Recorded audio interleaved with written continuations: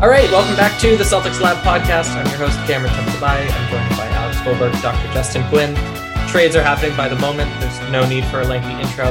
We welcome in good friend of the pod, Nick Fay of the Brooklyn Buzz podcast and Off the Glass Basketball, to talk about everything that has happened in the past 24 hours and beyond. Nick, how are you? I'm doing well, Cam. It's obviously been super busy, especially with all the James Harden drama and the recent trades we've seen. So happy to be back. I like my intro this time better than last time. Last time, I think you called me a non-interesting guest. So I've moved up in the world.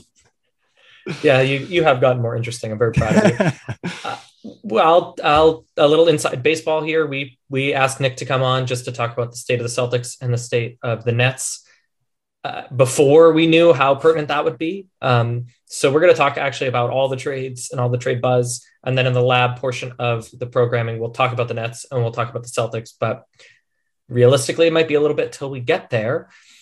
Alex, how are you? Justin, how are you?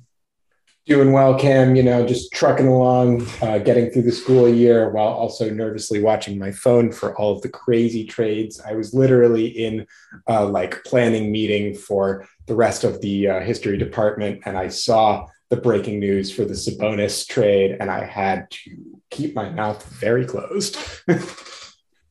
Not doing too bad over here in Mexico City, just trying to keep up with all of this fun news. All right, well, this is going to be maybe one of the most exciting editions of the Celtics Lab podcast. And the Celtics Lab podcast is, of course, brought to you by betonline.ag. Okay, let's talk about what has happened. As best we can tell at this moment, it's 5:44 Eastern time on Tuesday afternoon. I'm going to start with the Pacers trade that you just mentioned, Alex. So anyone who is unaware or hasn't digested it yet, the Pacers are sending to Sacramento Domantas Sabonis, Jeremy Lamb, Justin Holiday, and a second-round pick. And the Kings are sending to Indiana Tyrese Halliburton, Buddy Hield, and Tristan Thompson. Nick, I'll go to you first. Let's do it. Who won the trade? I mean, I think it's a win for the Pacers. Tyrese Halliburton was a guy that, the Kings mentioned, I think like weeks ago, he was untouchable, wouldn't include him in the Ben Simmons trade. And I think, it was kind of known that Domantas Sabonis wanted to get out of Indiana. Talking to our good friend Corey, there's been a lot of rumblings of his wife not being happy, him not being happy with that whole situation. So, I mean, it's a real dub for the Pacers. It kind of really kickstarts the rebuild. They got really good value for Sabonis, who didn't look like he was happy being there. And then Halliburton's a guy that could potentially be an all-star for them in the future. And then Buddy Hield, even if you don't look at keeping him, you could probably move him for, a late first-round pick to a contender. So, if I was a Pacer fan, I'd be really happy. And for the Kings, they're the Kings. They did add an all-star player, but I don't think the value in the trade is there. Alex, what do you miss? Did Kevin Pritchard have a gun? What's going on here? Trading the foundation of your future, the guy that every Kings fan was hoping that they could build the franchise back up around, Tyrese Halliburton, who's shooting 40% on pull-up threes and averaging 7 assists a game at 21 years old. And you trade him for one-time All-Star Domantas Sabonis. Good player. Also a player who's definitely going to leave Sacramento the first chance he gets. What are we doing here? Justin Holiday literally can't play in Sacramento. He is not going to get vaccinated, and they have a vaccine mandate. The Kings just boggle the mind. I truly don't understand. They're the worst run franchise in professional sports. I'm sorry, Kings fans. But here's the thing. I know that Kings fans probably agree with me on that statement, At least a hefty chunk of them. So Kings fans, I'm sorry that you have to go through this. Corey, Pacers fans, congratulations. Rick Carlisle is going to turn Tyrese Halliburton into a franchise cornerstone along with Chris Duarte. So your backcourt is probably set for the next 5 years at least. I just don't understand why. You got to strip down the roster for the inevitable move to Seattle. Yeah, that's all I can lighten think the load on the truck.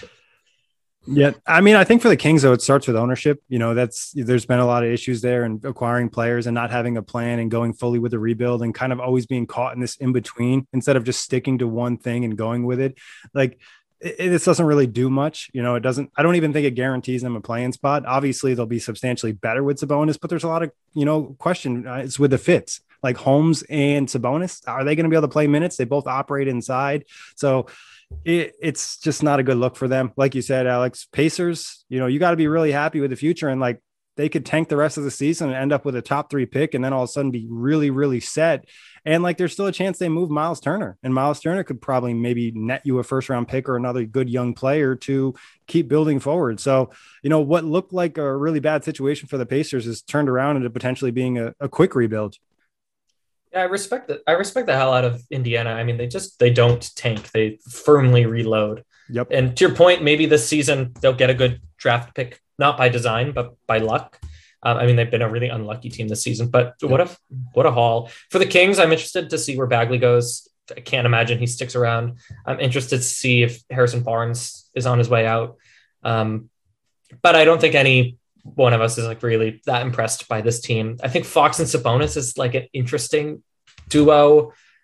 Sort of would have been a better fit with Halliburton. Just like his pace kind of fits with Sabonis better. Where De'Aaron Fox is more of like that speed guy, and you're probably looking more to put an athlete with Fox rather than Sabonis, who's not a bad athlete, but he's kind of just doing things himself. So it's weird. Sabonis is a half court dude. I mean, the best version of Sabonis is a guy playing a really like slow, deliberate half court offense with a lot of movement that maximizes his ability as a passer, interior scorer, and rebounder. And pairing him with De'Aaron Fox, whose best skill is just pure end-to-end speed, I don't understand.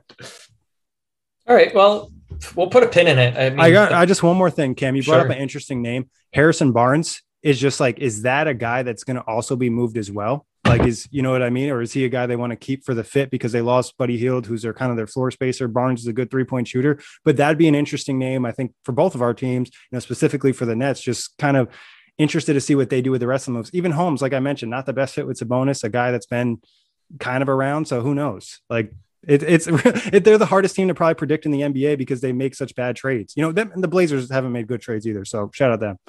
Well, good segue. I mean, I would just add that I think the Kings think that this is a good trade and that they're contending. So I would hazard they're going to keep Barnes, but a smarter version of the Kings would have done a lot of things. Okay, speaking of Portland, we had another trade today. The Sabonis trade was first, and the Portland trade was second, but that'll be old news as soon as I have that backwards. Yeah, you did. I think the McCollum trade came first. Yeah, it's kind of funny. It was like, sorry, I had to cut you off, Justin. Okay. But we saw the Pelicans try to make a move for the play-in, so we're going to do the same thing. I was just like, what? Like, you guys aren't that serious contenders in the West. All right, so we went from one trade to another. Doesn't matter the order. Yeah, no. The reason I was going like is just because the intern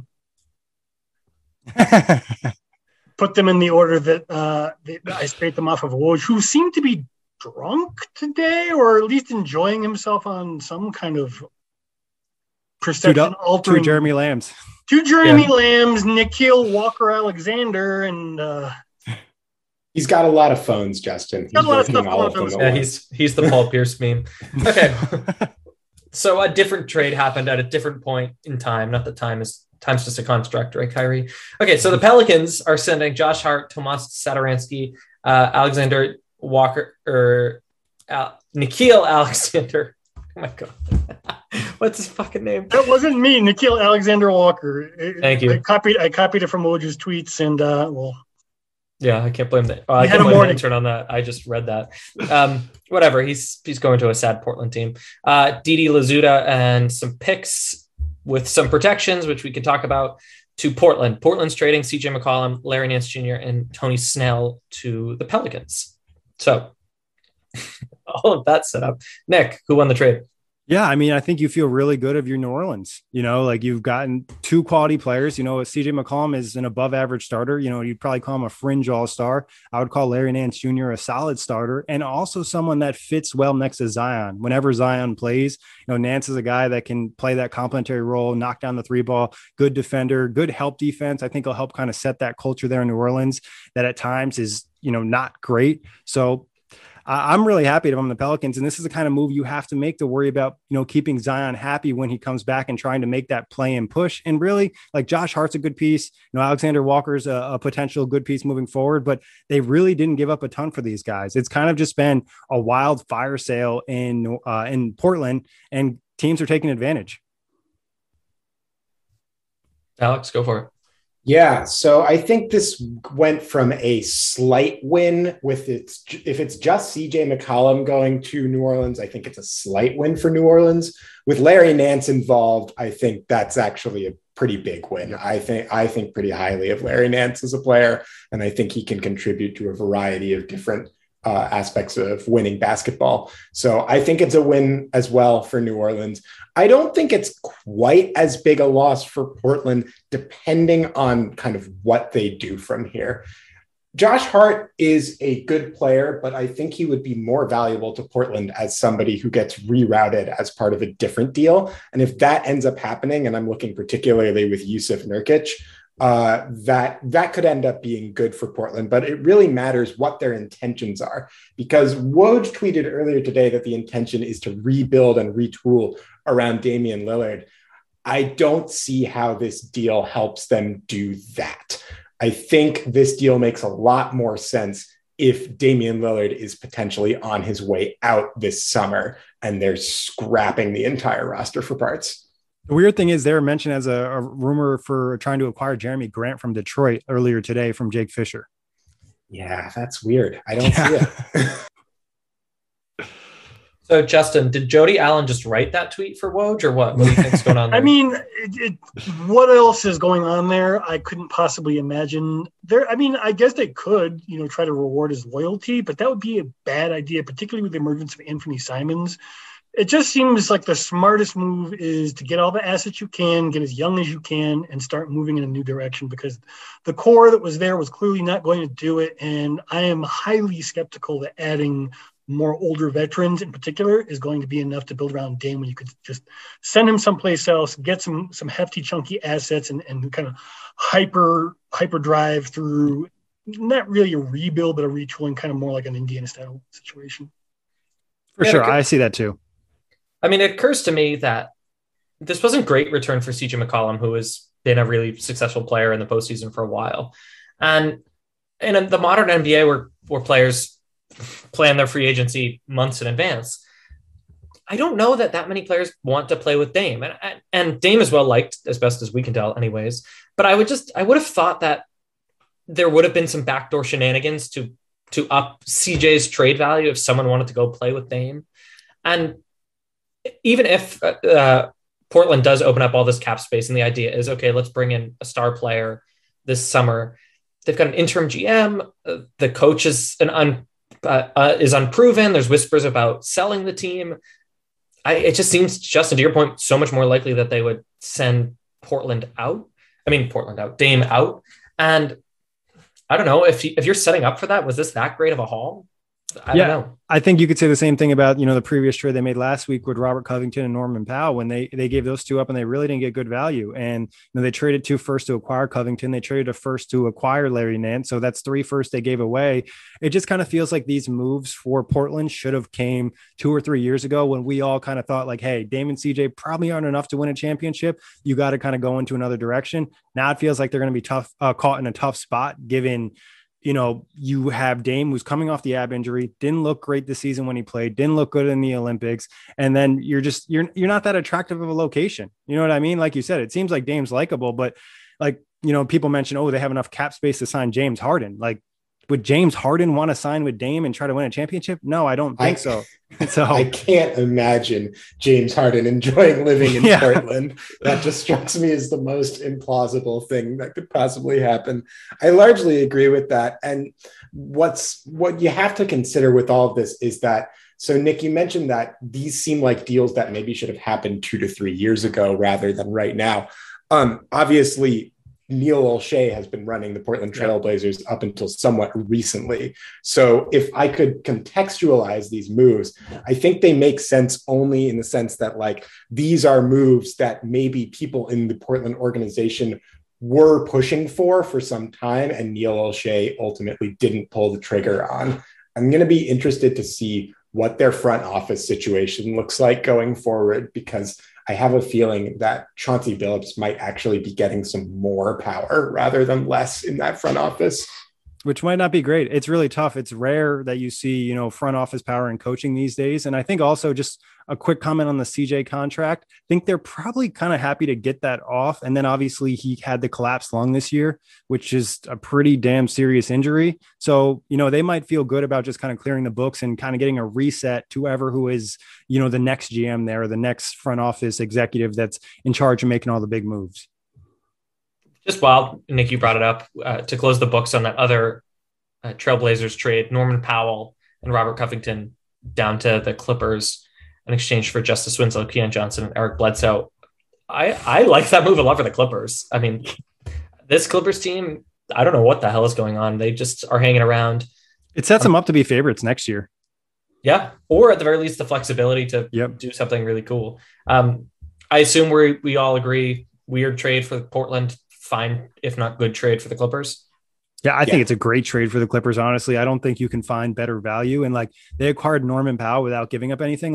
They have no assets. They can only trade players. They traded all their picks for Paul George, and they just acquired, Powell's not an all-star, but he's a really good player, another scorer that can kind of help break things up and make you less reliant on Paul George and Kawhi, especially with Kawhi coming off a major injury, and then even Paul George coming off a major injury. So and Covington, this is a perfect role for him. He's a complementary role player that shines next to stars when he's able to just do the dirty work. That's what they want him to do in Los Angeles. It's a really good job from them. And honestly, if I was a team, I'd be worried about the Clippers for next season because of how good they could potentially be with all the pieces they have. And all these guys are kind of developing a little bit further, given all the minutes they're able to play this year. And Ty Lue's done an excellent job with that team.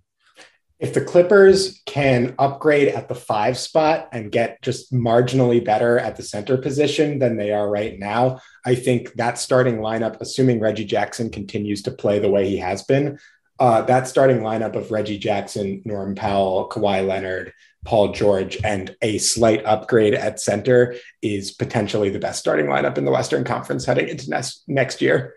Yeah. I mean, and they're playing, I think they prefer maybe even to play small ball like they did against Utah and put Batum at center.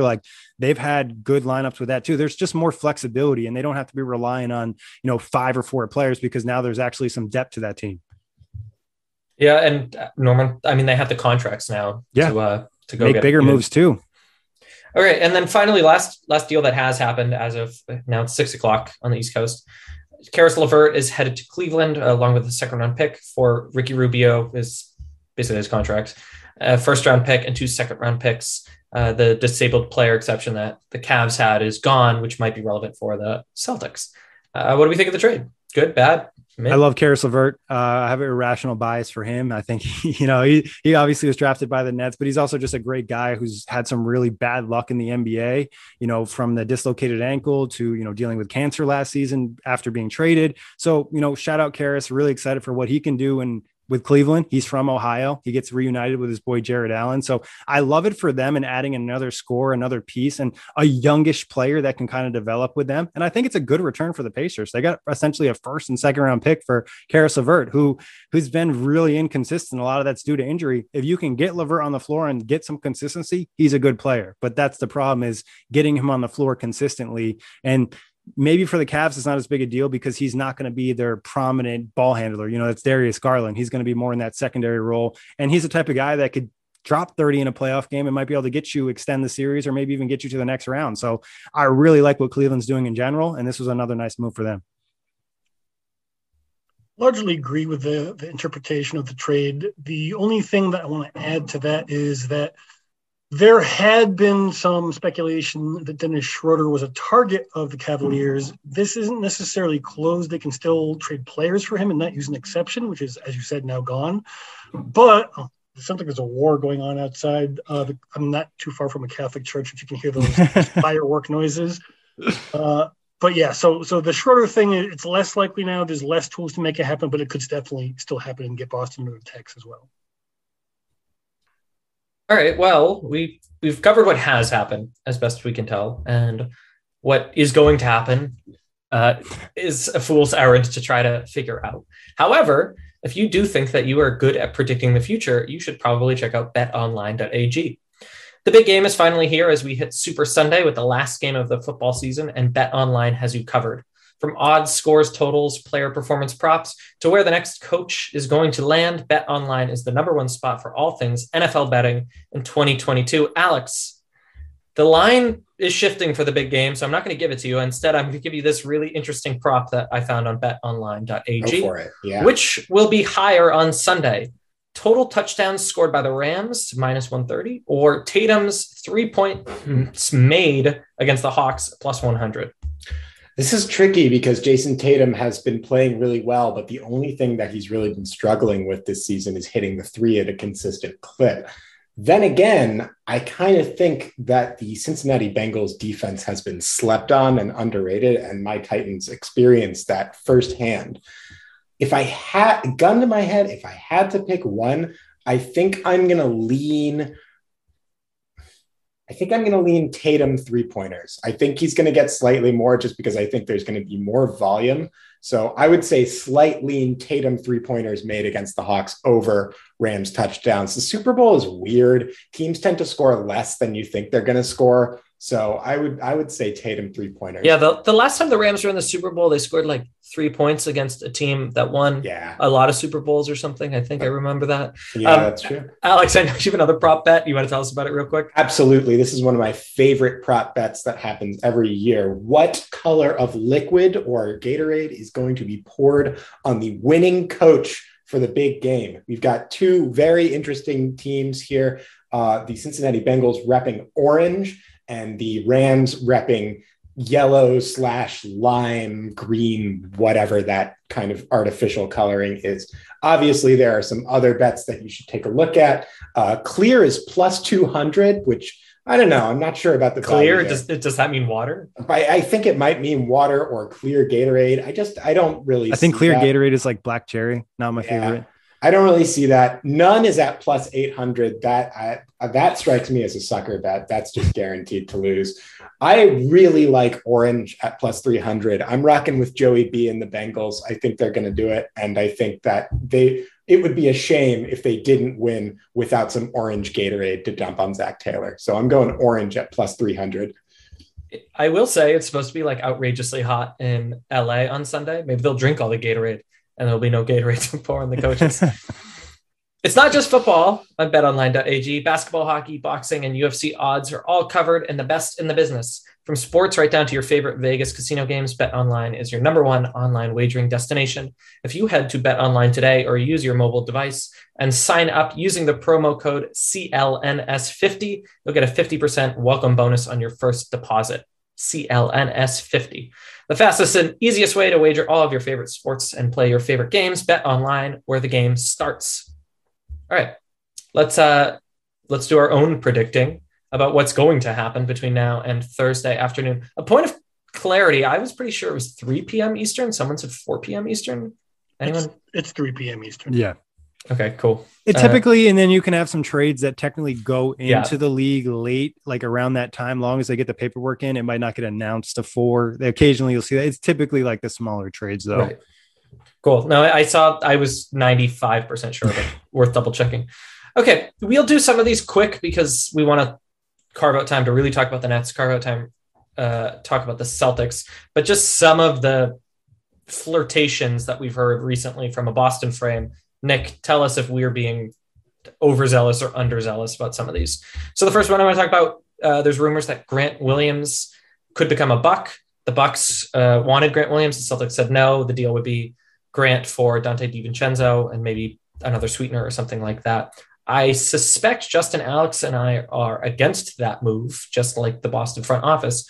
Nick, is that a good deal, an okay deal, bad deal for the Celtics? You know, I think value-wise, it's probably pretty close to fair, but I would argue that it's probably harder to acquire a player like Grant Williams in terms of like his versatility and flexibility than Dante DiVincenzo, who is coming off an injury, hasn't really gotten the groove this season yet too. And like, he's, you know, essentially like a combo guard that can do the dirty work, good 3-point shooter. So, I mean, it's honestly like who you believe could complement your set of stars better and, you know, how they're going to develop moving forward. Like whoever you think is going to have the higher ceiling or become the better player, because I think both guys are around the same range. Like either it wouldn't be like a deal breaker, or we're talking like a superstar trade and these guys were both part of that trade. I think it's fair value, but it's kind of just in the eye of the beholder and how you think that guy fits with your team. And I like Grant Williams. Like I think he'd be a great fit with the Nets. I wouldn't be as interested in Dante DiVincenzo just because I think the skill set is a little easier to acquire. And like I said, he's coming off a major injury and hasn't really popped yet. Yeah, I suspect, again, with unbiased eyes, you're right about that. Justin or Alex, any pushback? I mean, I think I largely agree. I have been on the record as saying that if you're going to trade Grant Williams, the time to do it is not at the trade deadline. It's in the offseason. And I don't think that Dante DiVincenzo would be an appropriate return for Grant Williams. I don't really see that.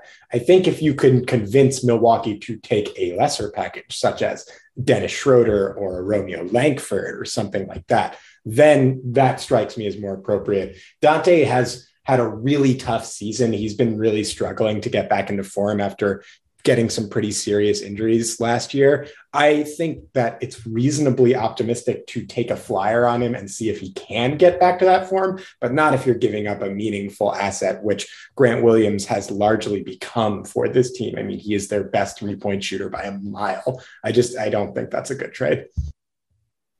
I don't have anything else to add to that other than we know that Grant works. Grant is working. Arguably, Grant needs to be being played more than he's being played, not removed from the team for a question mark. Now, I agree that Dante has about the same ceiling and in different ways can help a team, but we don't even know what the backcourt of this team is going to look like necessarily. And if it looks anything like it does now, he's not needed. So I'm out too.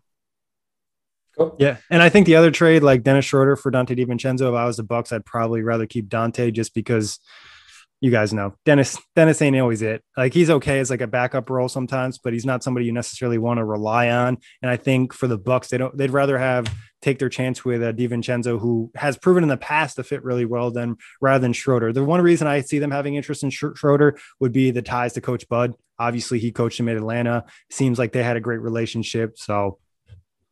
All right. Well, on the Dennis topic, another two teams that might be interested in Dennis that we know about, supposedly, maybe, who knows this time of year. Chicago and Cleveland have been tied to Schroeder. I think it's what we've talked about for weeks. If the Celtics can get under the tax, that's great for them. If they can get some value back for Schroeder, that's even better. But it really is about the tax. It's not necessarily about getting equal value. So Justin and Alex, vis-a-vis Bucks, Cleveland, I mean, he's going to the Rust Belt, I guess. Between Chicago, Cleveland, and Milwaukee, is there a better home for Dennis Schroeder? I would lean towards the Bucks just for all of the reasons that we kind of mentioned. I think that if the Bulls were willing to offer Kobe White for maybe Schroeder and some other stuff, I assume they wouldn't offer him for Schroeder straight up, then that's something that the Celtics would really have to consider. And I think Brad Stevens has been pushing for that. I don't think that the Bulls are going to do that. I think they're going to stick firm with their offer of Troy Brown Jr. And if that's the case, that's fine. I don't particularly love it for the C's just because I would rather see them attempt to get a little bit of shooting or upgrade on the, on their perimeter spacing. And Troy Brown Jr. really doesn't do that a whole lot. But if the number one priority is for the Celtics, as has been mentioned, ducking the tax, then that strikes me as a reasonable, if not particularly interesting or fun move. The Cavs, I think that would be interesting because I feel like, first off, the Cavs are potentially the team that needs Dennis Schroeder the most out of that group. And so they might be willing to offer up more on that end. I do think that it's unlikely that they would offer up players that can help the Celtics right now. The one caveat is that Dylan Windler is a name that I've seen tossed around a little bit. And if Dylan Windler is on the table, the Celtics should absolutely jump at that. He fits exactly what they're looking for in terms of wing shooting that's cheap and will still keep them under the tax. So my favorite would probably be, of the realistic offers, Dennis Schroeder for some combination of Dylan Windler and other stuff. I don't know that that's going to happen, but I'd be all in on that. So, yeah. I would just say, sorry to cut you off, Justin. I would just say I feel Cleveland is probably less interested in Schroeder after acquiring LeVert, who is capable of running your second unit and, doing some of the point guard duties. And they do have Rajon Rondo there. And Schroeder's kind of like an interesting personality. If, you know, like he doesn't always get along with everybody, and he has some, I would say, interesting views of himself, just thinking about how he turned down that Lakers offer and stuff like that. So if I was Cleveland, they seem interested in keeping their culture. I'm not sure if Schroeder's the guy that they want to acquire. Fair point. What Alex was referring to was, I think it was John Holland, right? Somebody from The Athletic was recently reporting that a combination of, maybe Jared Weiss, sorry, Jared, if you're listening, a combination of Ed Davis, Kevin Pangos, and Dylan Windler, any two of those guys would be enough to get Boston under the tax. And as Alex and I are wont to do on this podcast, he stole my talking point in this particular case. I would love to see Dylan Windler on this team, just because he is not probably yet going to be much more than he is, so we don't really need to worry about developing him very much. But he also does serve a very useful role and add some shooting to the second unit. So that would be an ideal target for me. And he started a lot of games for them when they were dealing with a ton of injuries. He's just like a solid player you don't mind having around. You know, he's not going to be a world beater or anything like that, but he's a quality player in your rotation that just take some minutes and, you know, hit some shots.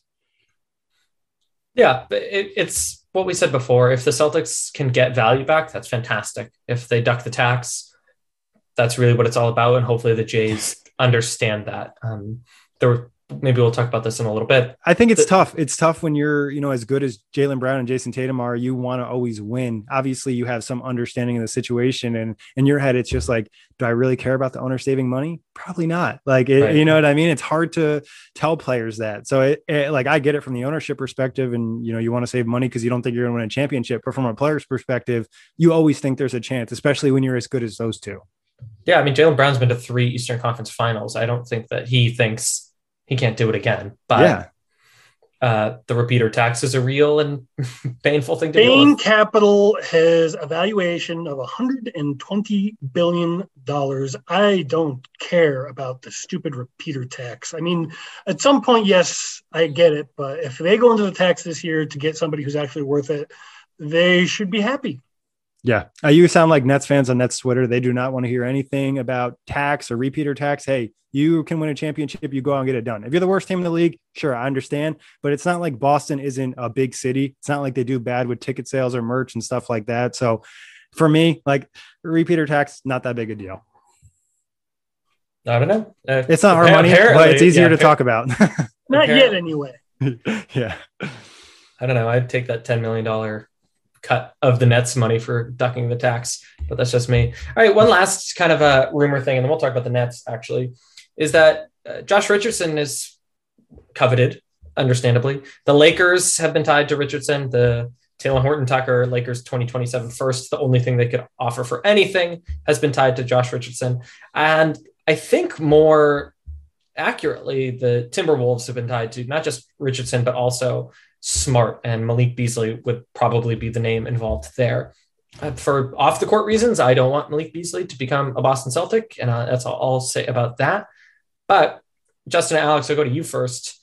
What do you think of the possibility that Richardson or Smart end up in Minnesota in the next few days? I was pointing to Alex, but I'll just go. I don't think it's very high, just because of the fact that, I mean, we don't know this new regime, but I have to believe that, considering there's a pretty large overlap of the last regime in Boston, that they don't really like the idea of bringing on people who have to, shall we say, engage with the carceral state in the off season. Mm-hmm. That's the nicest way I could possibly put it. So for them to be considering, like, as a player, Beasley is a very good player. I think he's basically getting squished out of the shots that he was getting previously, the previous several seasons in Minnesota with the emergence of Anthony Edwards. But that saying, his off-court stuff is just too much to just ignore. Even if you think it's going to go better, you have to worry about that. Even, you know, I've heard that he has a friendship with Jaylen Brown. That may be true, but it's such a potential distraction / problem for them that it would have to be a very substantial offer for them to consider it. So I don't think it's happening. I wouldn't peg it as likely. I do think Brad Stevens might be a little bit more interested in Malik Beasley than we're giving him credit for, particularly because, as you mentioned before, Malik Beasley is pretty undervalued, just given that he's getting pushed out of the rotation and is a pretty good player. And I do think if we're thinking long term, and we're potentially thinking about the Celtics looking to acquire a third star player to pair with Jason Tatum and Jaylen Brown, which is something that they have said pretty openly at this point. That is one of their goals. I would have to think that Malik Beasley would be a more appealing player in a sign and trade, just from a pure basketball standpoint, than Josh Richardson. That being said, I think that it's pretty unlikely that this happens, primarily because I think if the Celtics deal Dennis Schroeder, in all likelihood, Josh Richardson is going to become their backup point guard full time. And I would be very surprised if they deal him in a package. I mean, I guess Beasley could in theory be that, but at this point, I would be pretty surprised. I'll tell you what's definitely not happening is Josh Richardson getting dealt to the Lakers for Talen Horton-Tucker. That is no way going down. Talen Horton-Tucker, I saw an anonymous tweet by a GM today that described Talen Horton-Tucker as a negative value contract, and I could not agree more. I don't think that's happening. I should have signed Alex Caruso, but that's for another podcast, not us. Like you guys said, I think Malik Beasley with the off the court stuff is definitely a worry, because it's not even the fact that like he had an incident, he's had multiple incidents, and now you have to worry about that being a reoccurring thing and causing issues in your locker room. But I think from a skill set perspective, he'd be a great fit on the Celtics because they could use more 3-point shooting. You know, he's a good 3-point shooter. Like you guys mentioned, his role in Minnesota hasn't necessarily been ideal, and it's been kind of all over the place given Anthony Edwards' emergence, D'Lo kind of getting back to fringe all-star form. So, you know, the skill set is there. It's kind of off the court stuff. And like the Lakers and Josh Richardson, like, yeah, it's great. Lakers have interest in a lot of guys, but they don't really have anything to offer other than picks. I'll say this about Richardson. He's always attracted to teams because it feels like the idea of Josh Richardson is better than actually what you get on the court and actual performance. So it's like, oh, it feels like he could be a great fit for our team. And then you actually acquire him and you're like, oh yeah, didn't actually really work out. So we've kind of buried the biggest possible lead we could, which is that while we're talking about fringe moves for our favorite team, there's a chance that something seismic is going to happen in the NBA, which is Nick, why you're here. In an hour and change, the Celtics and Nets are going to play in Brooklyn, but Kyrie can't play for reasons. Kevin Durant can't play because he's injured. And James Harden is reportedly being kept out of the game because maybe he won't be a Net for much longer. Perhaps by the time this podcast drops, he won't be a Net. So let's do it. Let's talk about it. Where are you at with the rumors? What do you believe? What do you not believe? What do you hope? What do you fear? What's the state of the union in Brooklyn Buzzland? Yeah, I mean, I don't have any hope or fear. Like, you know, whatever happens. It's not the end of the world. I think there's still a potential with the Nets making this move. They still have a championship window with the potentially of acquiring Ben Simmons. But getting to just James Harden, you know, you could kind of sense the frustration. You know, I think a month ago, we had an article saying that he was a little bit frustrated. There was a little pushback on that. Even James, after the game, though, said there were things that were frustrating him, like the amount of injuries the Nets have had. You know, Joe Harris has been out essentially the entire season. Somebody fell into Kevin Durant's leg. You mentioned Kyrie, part-time player, but didn't even play part-time until about halfway through the year. Even guys like LaMarcus Aldridge, you know, getting hurt, and, you know, Bruce Brown, Blake Griffin taking a step back. There's been a lot of things that have been annoying for the Nets. And I think another thing that's been frustrating for Harden is in the offseason, they focused on, you know, getting pieces that really complement probably Kyrie and KD more than James Harden. And he feels like this is Kevin Durant's team, which it is because KD signed the extension. He's the best player in the team. But James, I think, feels that he's doing so much of the workload because of the injuries. Last year, a lot of, you know, Kyrie and KD both were hurt. He had to carry the load, had to carry a load again this year. And I also think there's a natural regression from James this season. You know, he tore his hamstring against the Bucks. That's a really serious injury. You can tell he lost some of his burst. The consistency isn't there. Like, I can't tell you that he's had a good month this season. He's had 2 good games, a bad game, 3 good games, 2 bad games, whatever it is. He's not that MVP level James Harden. So I think there's frustration with the situation, frustration with himself. And then I also think there's some behind the scenes stuff with him being upset with Kyrie, but then there also being some stuff where maybe the Nets aren't as willing to give him that max extension. You know, I think it's like 5 years, 270, and that's like paying him 60 mil when he's 37 years old. And there's some backlash on that. So there's a lot of reasons for Harden to be upset, which, you know, fair to him. I understand it's not what you signed up for. I think just the way that he's gone about it hasn't been ideal. Obviously I know you guys don't watch every single Nets game, but over this losing streak, they lost the game to the Kings. And that was a game in which James Harden just mailed it in. Somebody on Twitter, Eric Slater, broke down all the clips. There's about 5 to 10 clips where he essentially did absolutely nothing on defense. He made a swipe at the ball and then just kind of stood there, scored 4 points in that game. We're talking about James Harden scoring 4 points in a game. It's the guy that can score 4 points in 20 seconds. So I think there's frustration from the net side as well. That's why I think there is some willingness to make this move, especially if he's already got 1 foot out the door.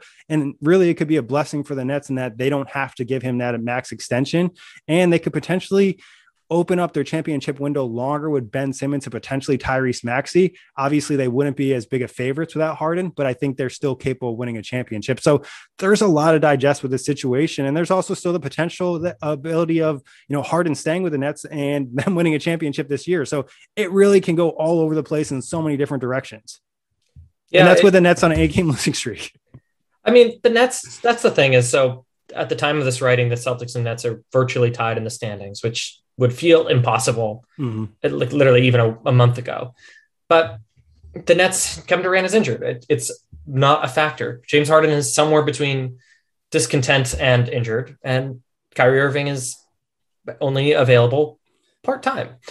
It's really interesting because you're right, that there's reason to believe that big three could play together in the spring, if not half the time fully, depending on the state of vaccine mandates. And so if you're Josiah and you're the Nets, I mean, some of the things we talked about earlier in this podcast, winning solves everything. And if you could get one title out of this and then Harden leaves and you let Kyrie leave for nothing, that's still worth it, right? So it's all doom and gloom right now, but there's a real world still like the heavy favorite, depending on health and political circumstances, I suppose, and other potential moves for the Nets because they've been busy. Obviously, right. There's been some rumblings about Joe Harris. There's a chance he could need a second surgery on his ankle. The first surgery didn't go well, and he's rehabbing right now to see if he can play on that. Or even if he does come back, he might not be 100%. But he's been a name mentioned in trade rumors. There was a potential of including him with some assets for Jeremy Grant, or potentially maybe looking at somebody like a Harrison Barnes or something like that. Like we mentioned before, not sure that's still on the table, but there's a lot of different things that could happen with this team. And that's what that's what kind of confuses me as just like a fan perspective, not as much like a media perspective, but just as a fan, like how Harden could be content a few weeks ago. And then all of a sudden, KD gets hurt and now he's so upset he wants to get traded, where it's like, KD's going to come back. It wasn't a torn ACL. It was just, a sprained MCL, in which he's doing fine with. And, it's an injury he's dealt with in the past and it's come back crystal clean. And like KD, when he was playing, was arguably the best player in the NBA. So it's not like you're paired up with nobody.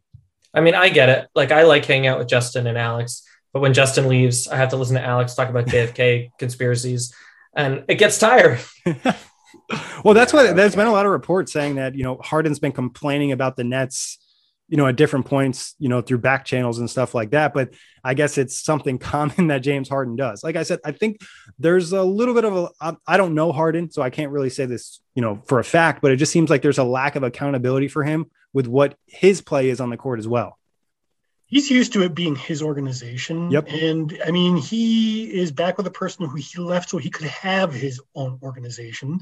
So it doesn't really surprise me that when things haven't really gone all, flowers and roses, that maybe it's not worth the sacrifice to him unless that does happen. So in my mind, it could still work itself out depending on how things go and depending on what kind of promises he hears through back channels, etc. But for now, I think everything is on the table for the Nets, and it should be because, they have a lot of valuable things on their roster in terms of assets that they can use to retool and a lot of directions they can go in. So it's going to be pretty interesting to see what actually happens.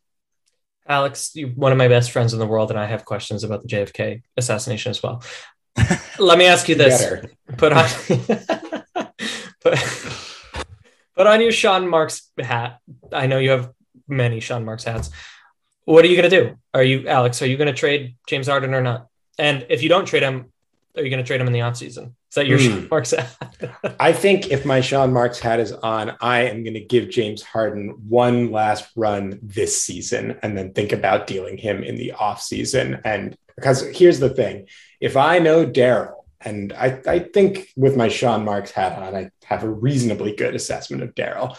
I know that if I dangle James Harden in front of him, Daryl is not going to be able to resist holding on to Ben Simmons until the offseason to make that deal work.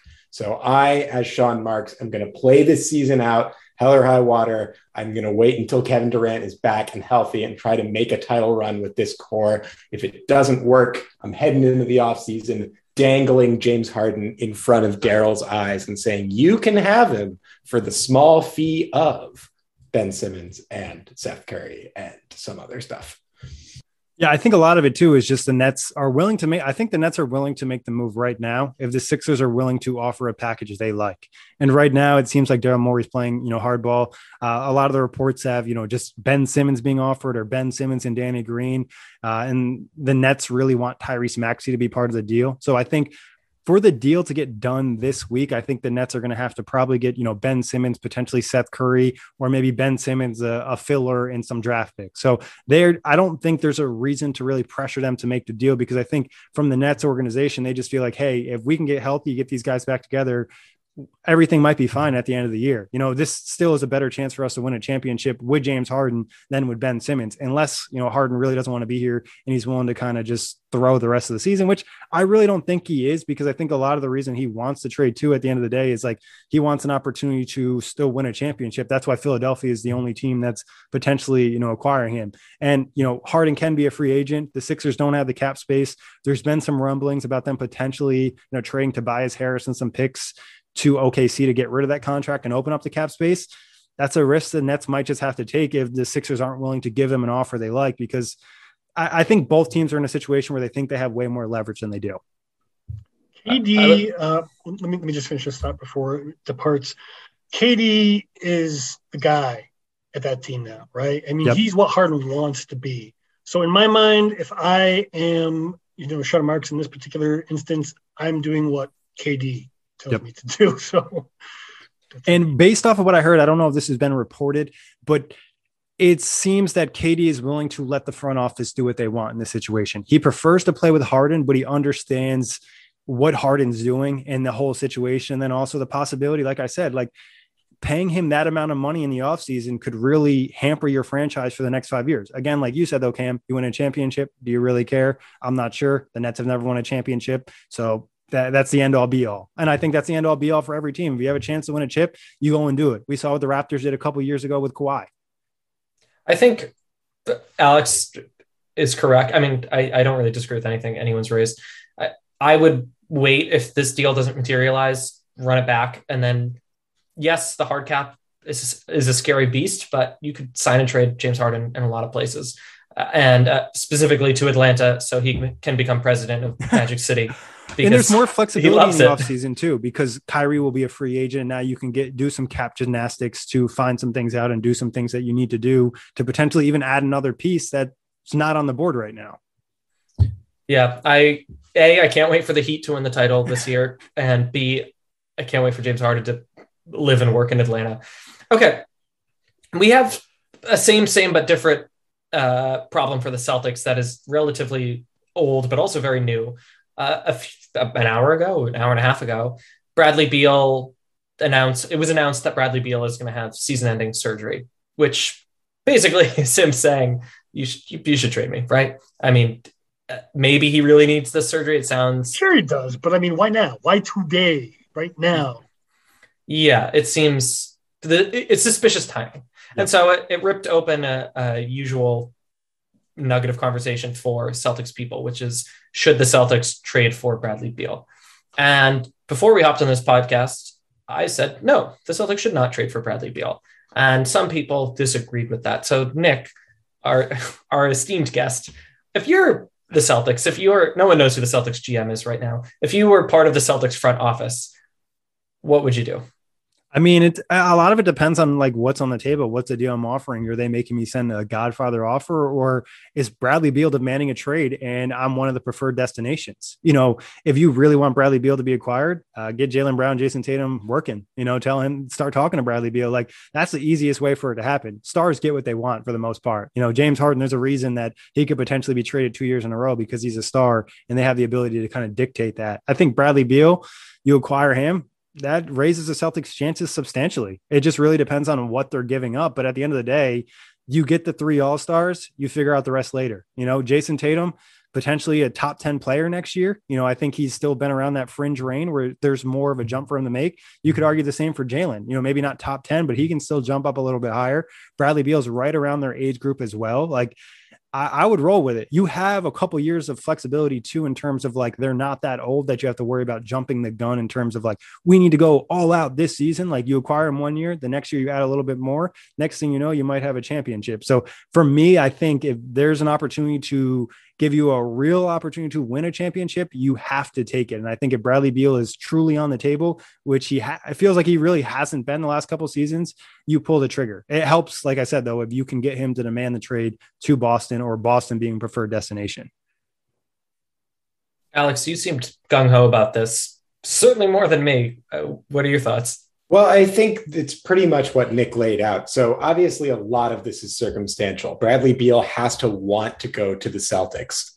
But if he does want to go to the Celtics, if Jason Tatum's recruiting pitch, which has been burning for 2 years now or so, if that actually works, then I don't think you really have a choice. The Celtics' number one priority is get a third star around Jaylen Brown and Jason Tatum. Bradley Beal is an all-star level player. Even in what is considered to be a down season for Bradley Beal, he's still pulling up borderline all-star numbers. So I think if the opportunity is there, if Beal pushes to go to the Celtics, you would be crazy to not try and get him. I do think that there's some logistical hurdles for sure. Obviously, the Celtics do not have the cap space to sign Bradley Beal outright. They would have to send some outgoing salary. The question is, would Washington, in those circumstances, be willing to accept largely a salary dump offer with the main value being picks? Because if you get Bradley Beal, you almost certainly have to do so in a situation where you keep Robert Williams. Otherwise, your team's defense is screwed, to put it lightly. And I'm not sure, maybe they would, but I'm not sure that Marcus Smart would frankly make a whole lot of sense for a rebuilding Washington team. I don't see him as being all that valuable for what they'd be trying to do. So if you're getting Bradley Beal for the Celtics and you're not giving up those 4 guys, Jaylen Brown, Jason Tatum, Robert Williams, and Marcus Smart, then the only way that you can really do that in a realistic sense is by doing a combination of Josh Richardson, Al Horford, whatever young guys on the end of the bench you want to throw, and pick value for the Wizards. Now, if the Wizards are in on that offer, or if Bradley Beal forces the Wizards to be in on that offer, that's a no-brainer. You have to do that because you immediately have one of the best starting fives in the Eastern Conference. Let me put a gun to your head and ask you, Alex, if we had to deal Robert Williams to get the deal done and Jason Tatum said, this is very important to me, what do you do? If Jason Tatum ultimately gives me that wink, wink, this is very important to me, then I have no choice because Jason Tatum is my franchise pillar. And what Jason Tatum wants, Jason Tatum gets. Jason, you don't want this. If Jason Tatum does not care that much about getting Bradley Beal and it's purely Tommy Shepard and the Washington Wizards front office trying to angle for Robert Williams, then I am more hesitant because I do actually believe that Robert Williams is going to be a top 10 center if he can stay healthy. Yeah, I think the argument against that would probably just be like it's easier to replace, a defensive-minded center than it probably is to acquire a talent like Bradley Beal. Like that probably wouldn't be the holdup for me. I think, at the end of the day, you're acquiring a great player. You have to give up good players or potentially good players down the line. I also look at it too as like maybe they don't include Smart in the deal, but Smart could be a guy that goes to a third team and you get a first-round pick for it, and that becomes part of the deal. I think definitely possible. When you have, Bradley Beal, Jaylen Brown, Jason Tatum, that's 90 points right there. You don't really need much for the rest of your team. And when you have those guys, you attract other players. The buyout market becomes your friend. Look at the Nets last year. They signed Blake Griffin, LaMarcus Aldridge. Obviously, LaMarcus had to retire. Blake hasn't been as good this year, but he was great last season. And then you even get, players coming at vet minimums or cheap deals. Like they got Patty Mills for the taxpayer mid-level exception. Like that all becomes potentially possible when you have that trio in place and there's real belief that you can win a championship. Obviously, you still have to potentially beat the likes of, Milwaukee, Brooklyn, if they stay together, or Philadelphia, whoever's there. But you feel really good against matching up with anybody because you have three guys that can essentially drop 50 in any game. I have a different opinion. I think whether it's Damian Lillard or James Harden or Bradley Beal, the return on investment isn't there. Yes, winning titles is awesome. I think Beal is different than the other two because of age, in my opinion. He's 29 and lots of mileage on those knees in the no John Wall era, and those oft injured knees as such. Something is happening right now in baseball, which is that they're kind of having to reimagine salary structure because it takes until you're a 30-something-year-old player to get that 10-year contract. And what baseball and analytics have learned is that actually you peak in value when you're 25 or something like that. And I think that something as similar is happening or will happen in the NBA, which is these Russell Westbrook contracts. It's the value isn't there and the value drops precipitously. So maybe 2 more years of James Harden or 2 more years of Bradley Beal or 2 more years of Dame Lillard is afforded to you on these $250 million extensions. But the tail end of those things is dangerously, talk about golden handcuffs. Those are really just regular handcuffs. So as much as, yes, if you're on the precipice of contending, take the plunge. It's the ultimate reason you're in the game in the first place. I don't see it. It is way too much money. It really gives me pause about Jaylen Brown's future in Boston. It gives me pause about defensive Udoka laying out his defensive identity in Boston. And it gives me great pause if this team isn't happy to spend deep into the tax, what that team would actually look like with those 3 stars. So it's not really a podcast for today because it's a rumor of our own creation, but it does echo the James Harden conversation enough that it felt like we should bring it up. Nick, we took so much of your time. I would just say one more thing, Cam. I just looked up the averages of the numbers. So Bradley Beal has played about 22,000 minutes. Dame has played about 26,000 and James Harden has played about 32,000. Yeah. James Harden is in a league of his own. Yeah. So like, I feel like the regression for Dame and James is substantially more likely. I feel more confident in Bradley Beal being a good player. And then like you guys did mention, he's been injured, but it's also missed time. Like, and it's just like the Wizards really haven't been that good. Dame and James have both in the playoffs multiple seasons. The Wizards were in they were in the playoffs last year. They got swept. It was a quick series. So it's like, I feel a lot more confident what Bradley Beal could do moving forward with a big contract. Like the Nets could trade James Harden for Bradley Beal right now. I might just pull the trigger just because I just feel confident what he could be in the next 3 to 4 years rather than what I think James Harden and Dame Lillard could be in the next 3 to 4 years.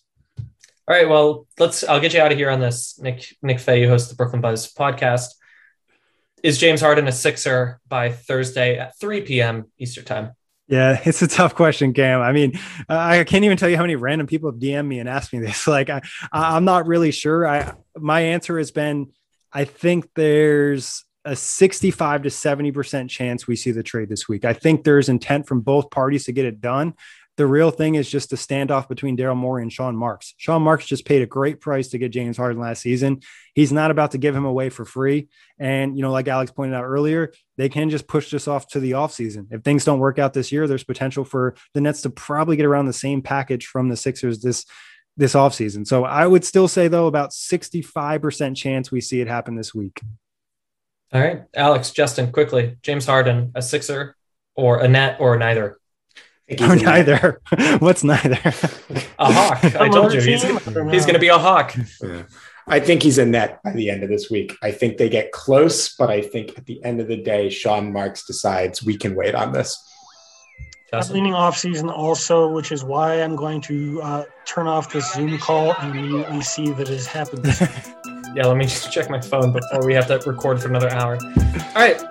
Thanks, everyone, for listening. We'll have some coverage on Thursday for whatever happens to the Celtics. Go, if you are a Nets fan, go find the Brooklyn Buzz podcast, because I'm sure Nick will have you covered for whatever happens to the Nets. Too many podcasts, to be honest. Thursday afternoon. Nick, we love you. Thanks so much, and good luck over the next 2 days. Appreciate it, guys. Always happy to be on. We'll see you in the play-in tournament. Sadly, that might be true.